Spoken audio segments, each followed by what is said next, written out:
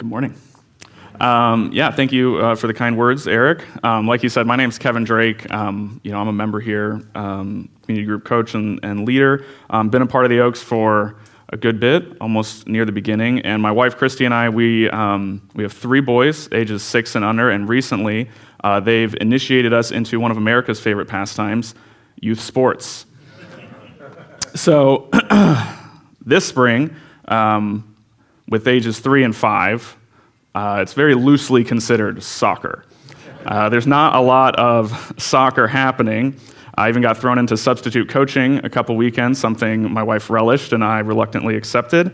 They don't give you a whistle, I'll tell you that. They don't give you one. You have to bring your own. One thing about youth sports it helps you appreciate is the development of motor skills in kids. We aren't born with those. Everything you have, it's taken you a very long time to learn how to do, such as running fast and then stopping without falling down. A lot of that happens.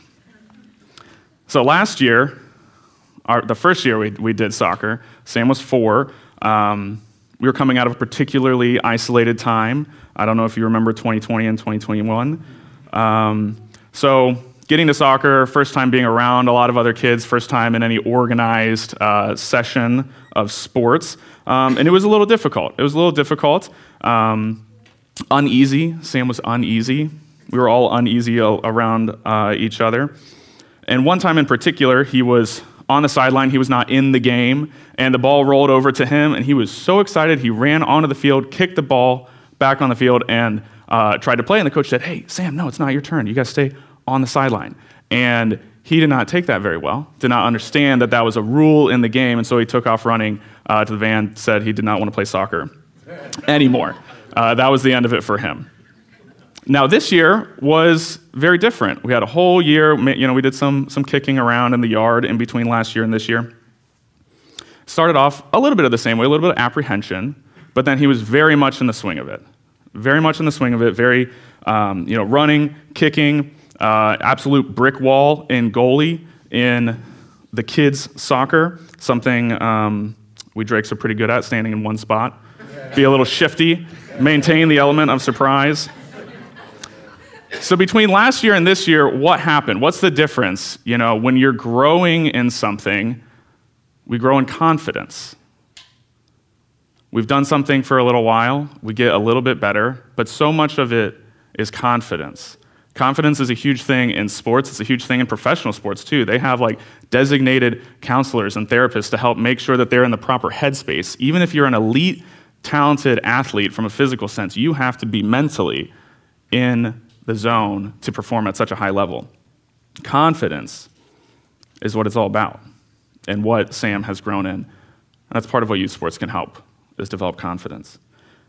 In this word assurance that we're starting this series about in Colossians, practical assurance, it's really another word for confidence, having confidence.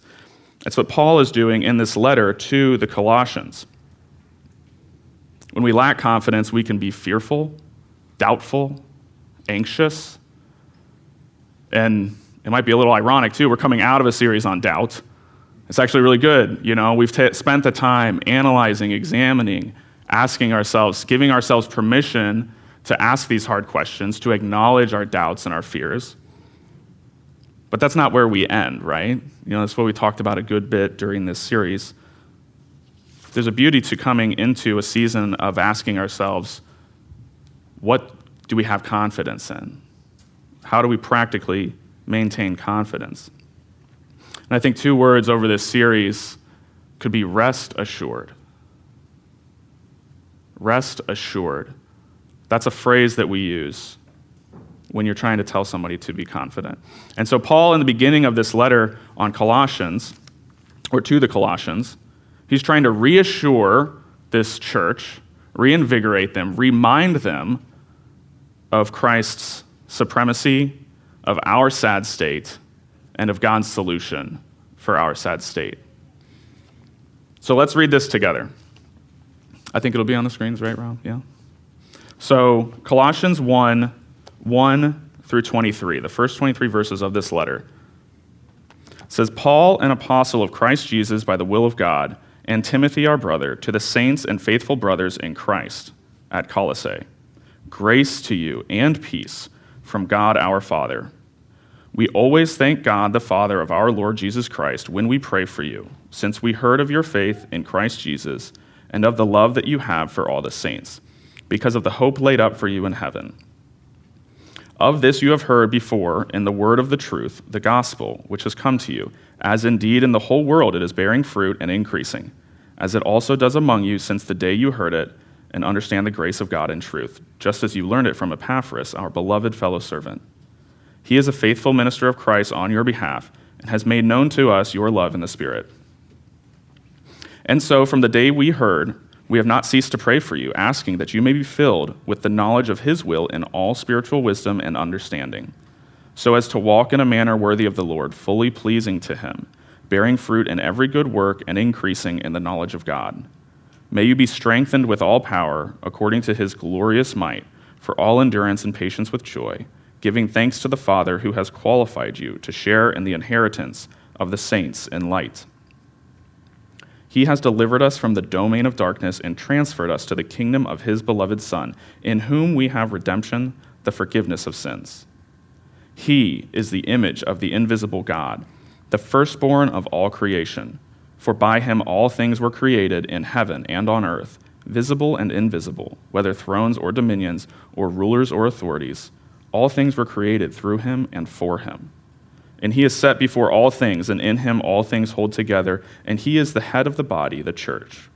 He is the beginning, the firstborn from the dead, that in everything he might be preeminent. For in him all the fullness of God was pleased to dwell, and through him to reconcile to himself all things, whether on earth or in heaven, making peace by the blood of his cross. And you, who once were alienated and hostile in mind, doing evil deeds, he has now reconciled in his body of flesh by his death, in order to present you holy and blameless and above reproach before him, if indeed you continue in the faith, stable and steadfast, not shifting from the hope of the gospel that you heard, which has been proclaimed in all creation and under heaven, and of which I, Paul, became a minister. The word of the Lord.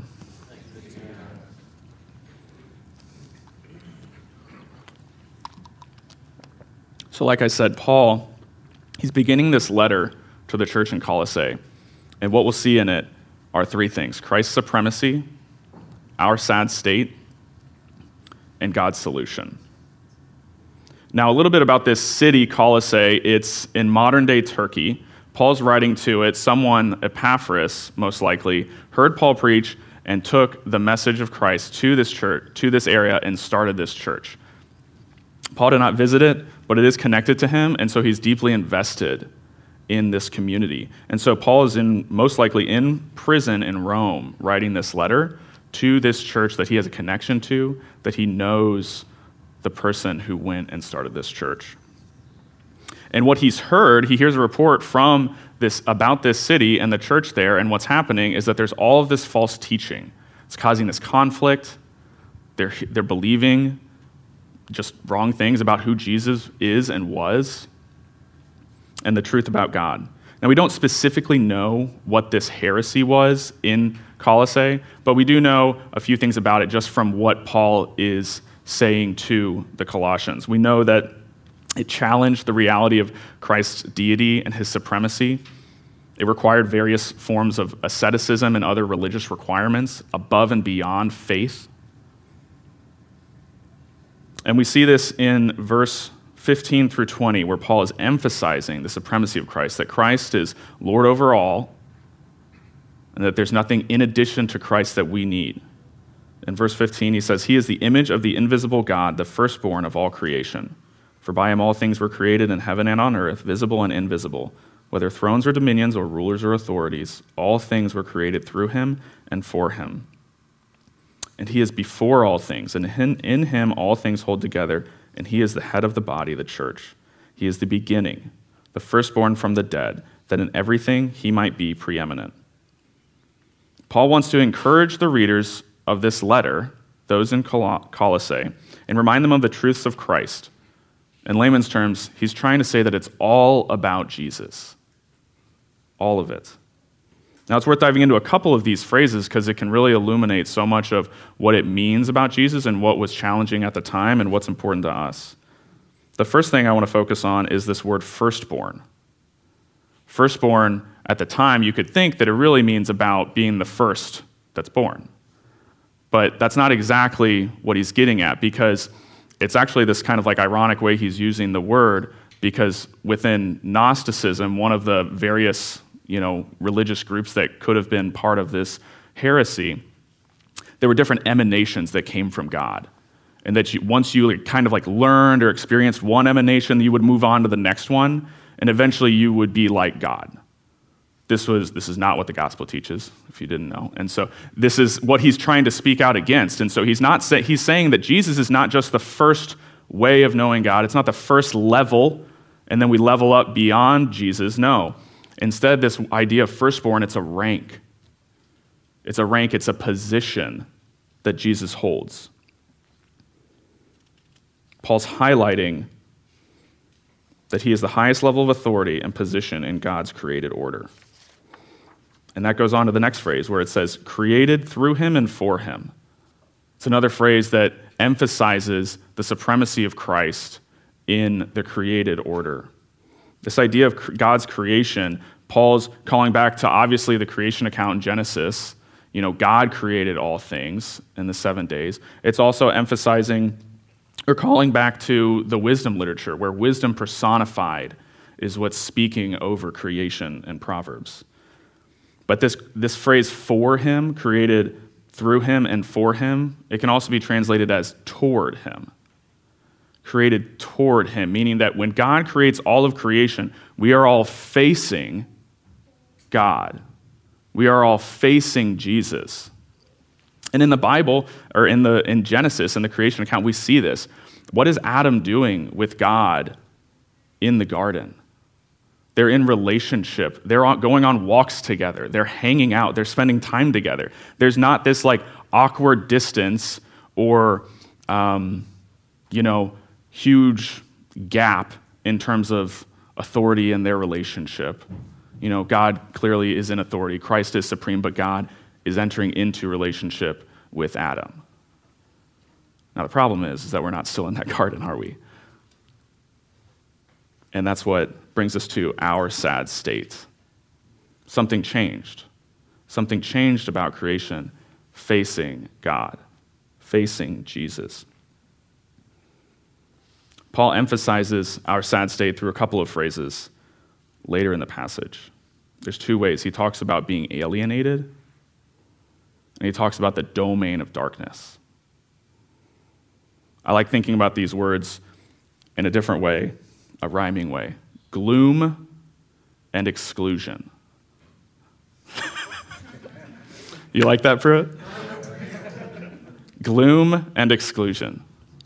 The first one, alienated, Paul says it in verse 21, and you who once were alienated and hostile in mind, doing evil deeds. This word alienated, it can mean excluded or estranged. I think those words, being excluded, I think it's easy to relate to. We've all been excluded from things before. Maybe you were the fat kid in elementary school who got picked last in recess sports. Wasn't me. Why would you ask? We know what it's like to not get invited to something, to feel left out. You don't get the interview, let alone the job. You get broken up with. Someone says no to a date.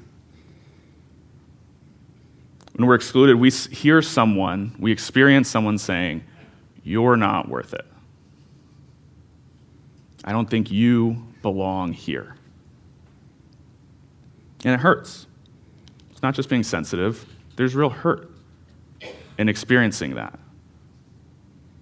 Experiencing someone saying that. We all know what this pain is, but the difference here in the alienation of our sin before God is that it's our fault. Being not invited to the movies with a group of friends, maybe that's on them, you know what I mean? Maybe that's their own thing that's going on. But instead of being not picked in recess football, we are more like the drunk relative that makes a big scene at Thanksgiving and slashes the tires on the way out. There's a reason they're not invited back.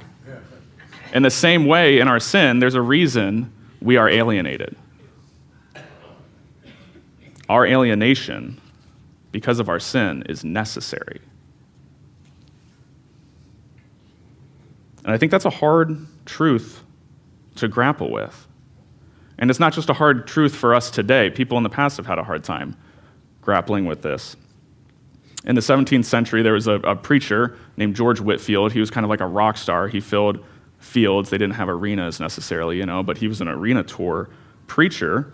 And this was what the Duchess of Buckingham wrote in reply. One of her high society Christian friends invited her to come hear George Whitefield preach, and she said this: "It is monstrous to be told that you have a heart as sinful as the common wretches that crawl the earth.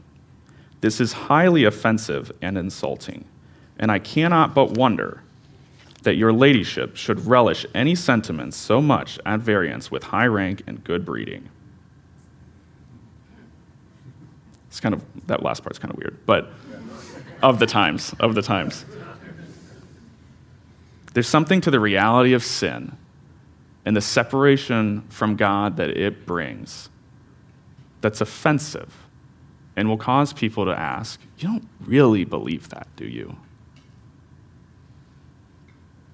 That we're born with sin? That in God's eyes, our sin separates us from him, whether you're Mussolini or Mother Teresa? That we're all alienated from God?"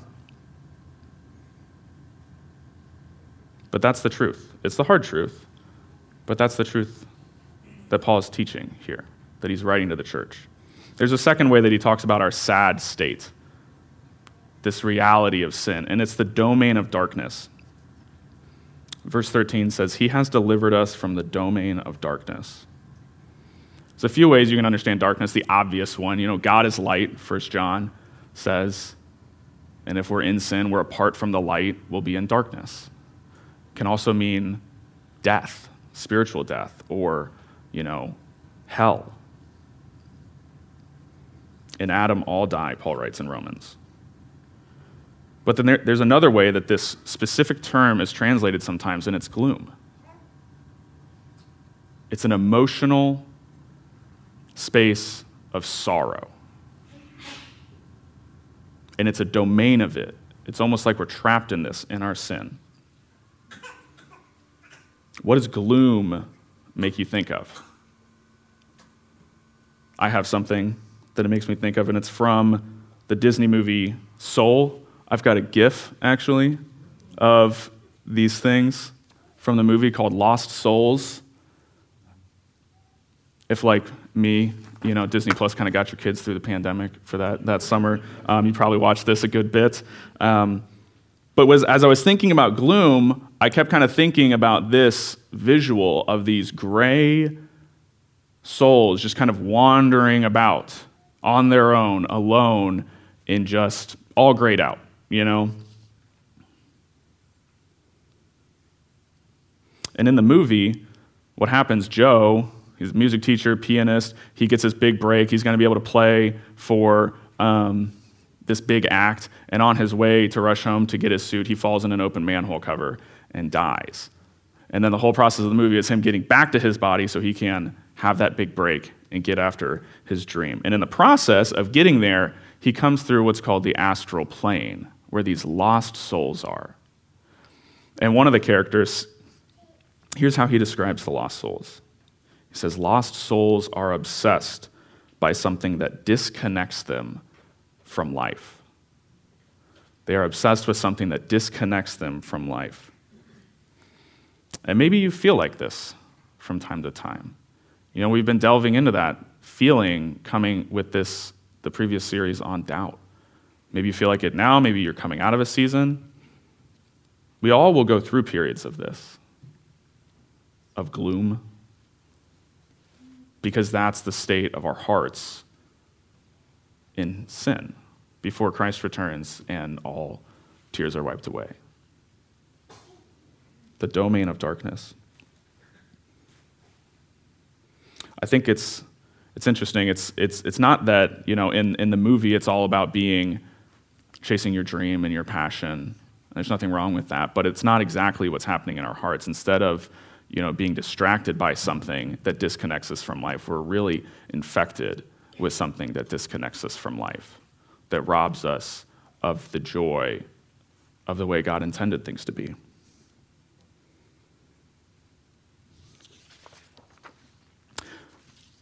Now, you might be saying, I thought this was a series on confidence and assurance. This doesn't really vibe with that. Well, you'd be right if there wasn't a solution for this sad state. And Paul talks about this at length. This is why there's so much beauty in the supremacy of Christ, is that there's grace and peace in Christ. It's actually the solution. What Paul is talking about is actually the very first thing he says. It's the greeting at the very beginning. Grace and peace to you from God our Father. Verse 2. Grace and peace to you from God our Father.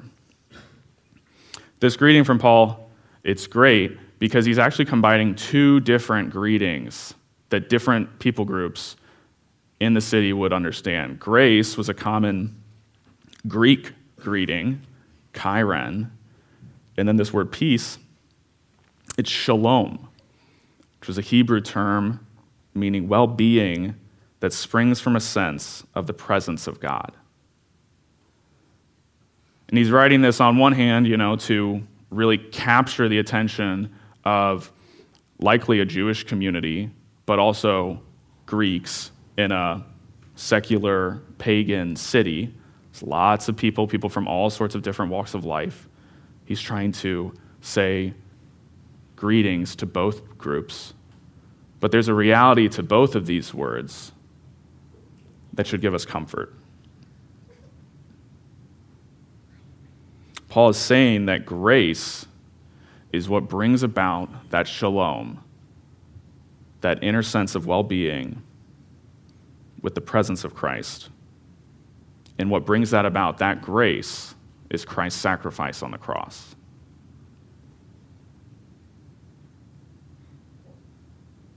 This is how Paul kicks off the whole letter. He's saying from the start, this is what's going to give you grace and peace. This is what's going to give you comfort to the gloom that we feel in our hearts that is ours because of sin. We have peace and comfort by Christ's sacrifice. Verse 20 says, making peace by the blood of Christ. Christ reconciled us by giving himself up for us and experiencing death on a cross, which was a brutal, suffocating, humiliating death. That's what gives us peace and comfort. And when I think about peace of Christ, Christ's sacrifice, and I think about the supremacy of Christ and where it kind of just digs at me personally, I think about peace from fear or anxiety. The confidence from the supremacy of Christ should calm our nerves. I'm a relatively anxious fellow. I'm learning this about myself. I'm not quite, I'm a little prepper adjacent. I don't have a bunker with the year's worth of supplies, but I see where they're coming from. I think they might have a little bit of a point. There's just something about being prepared that was drilled into me from a young age. It's the Boy Scout motto, be prepared too.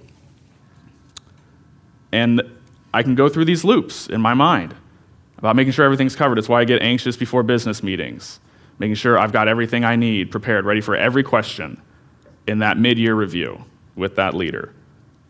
Do I have a large enough emergency fund for my family? Is there a recession? Oh my gosh, inflation. Look at the price of gas. It can go on and on and on and on.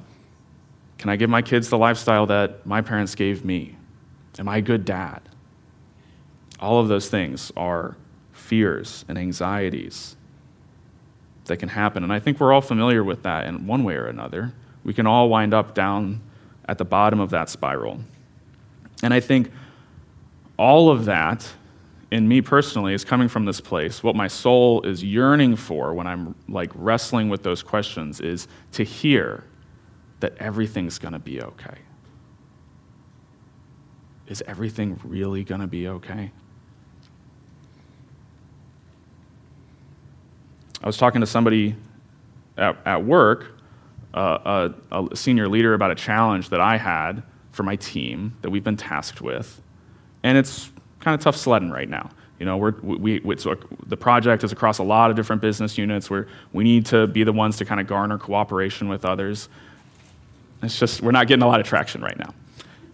And she said something really simple, but really profound that has really, opened my eyes and taken a little bit of the pressure off. She said, that project, that challenge, it's not your challenge.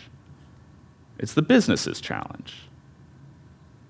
It's not your challenge. The business is the one saying, we need to make this move, and the business together needs to come together and equip everyone involved for this project. And I think in the same way, when God looks down into our lives, about our fears and our worries, he doesn't come to us and say, that's your problem. That's your challenge. That's your fear. Instead, the cross is God specifically saying, that's my problem. That's my challenge. That's my fear now. It's not on you. Everything's gonna be okay.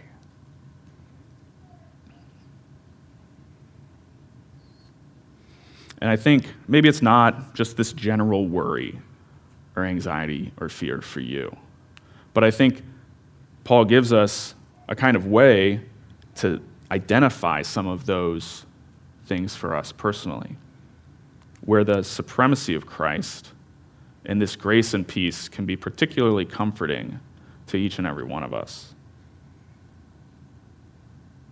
In verse 18, he says, and he, Jesus, is the head of the body, the church. He is the beginning, the firstborn from the dead, that in everything he might be preeminent. Everything. That in everything he might be preeminent. Preeminent, swap it in, supreme. It's just swap it out. And I think the question for us is, what is it hard to let Christ control for us?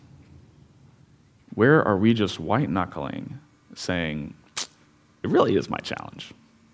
I got to take full control of this. I'm not going to let you in on this. You pop out the word everything. What is it in that sentence that in blank Christ might be preeminent? What makes you squirm? What makes you prickle, bristle? Is it your marriage, your job, your career, your finances, how you spend your weekends and evenings? I don't know what it is for you personally,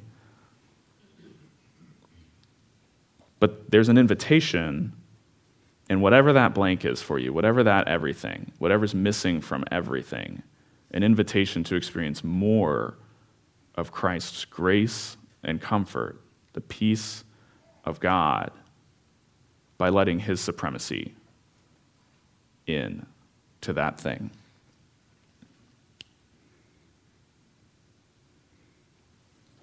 There's one last thing about this passage that I think can help us experience more of what Paul is writing here. And it's that this passage, this whole section, verse 15 through 20, it's a poem. It's a song. It's an adapted hymn, these words on the supremacy of Christ. And I think that's great because, art, poetic language, poetic form, is meant to give the reader pause.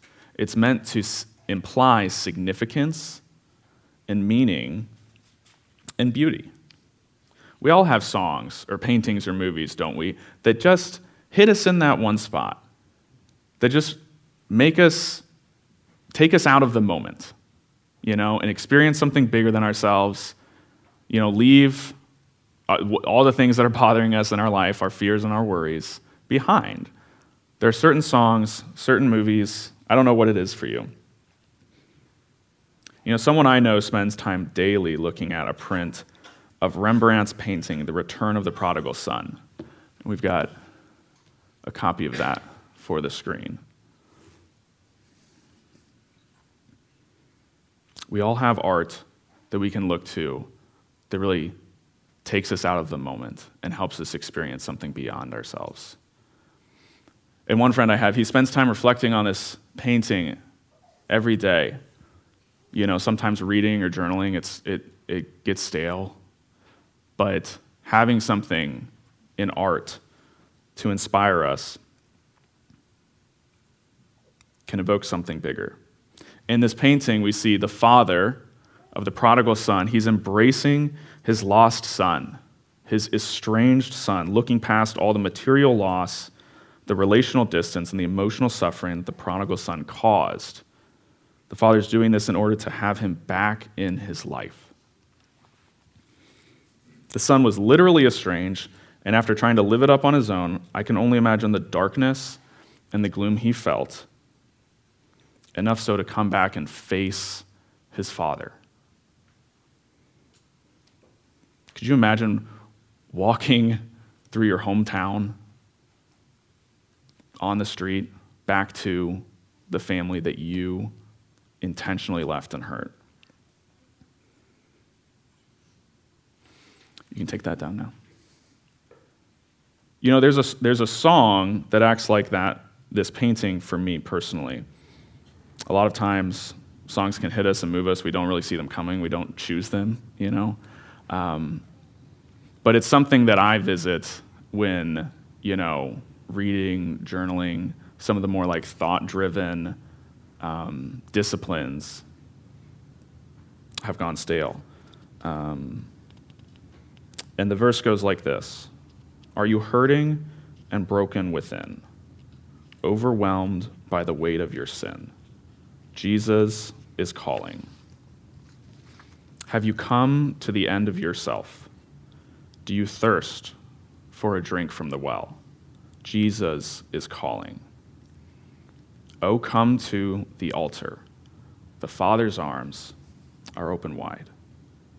Forgiveness was bought with the precious blood of Jesus Christ." We're actually going to sing that song for communion. Thank you, Jared, for the 11th hour change. But I think these words can meet us with this text, whether you're having a hard time believing in that control that God has, the supremacy that Christ holds, whether you're stuck in that darkness by sin or by hardship, that gloom, or struggling to see the peace and comfort that our relationship with Christ offers us. This song shares these words that can calm our fears and anxieties. To hear God say that your challenges are my challenges. And that's what Christ did on the cross, and it's what we celebrate at communion. During the Last Supper, Christ took the bread, and he broke it and gave thanks and said, "This is my body broken for you. Do this in remembrance of me." And then he took the cup. He said, "This cup represents the new covenant of my blood." So if you believe in this sacrifice, come and celebrate. Take a piece of the bread, dip it in the wine or the juice, and experience that peace and comfort, the grace and peace that Christ has bought for us. And if this isn't a celebration for you, it doesn't make sense to take part. But if it's something that is intriguing you, then come forward. Come to the altar. The Father's arms are open wide. Grab me, Barry, Eric, and we can talk and pray with you. We'd love to do that. Would you pray with me? God, thank you for this letter to the Colossians, that we might dive into it and know more of your supremacy and of your solution through Christ's sacrifice, that we might have grace and peace. Open our hearts to receive this truth. Help us to know your comfort and know that you do not leave us on our own, leave us estranged or alienated, but instead welcome us home with arms open wide and call us sons and daughters.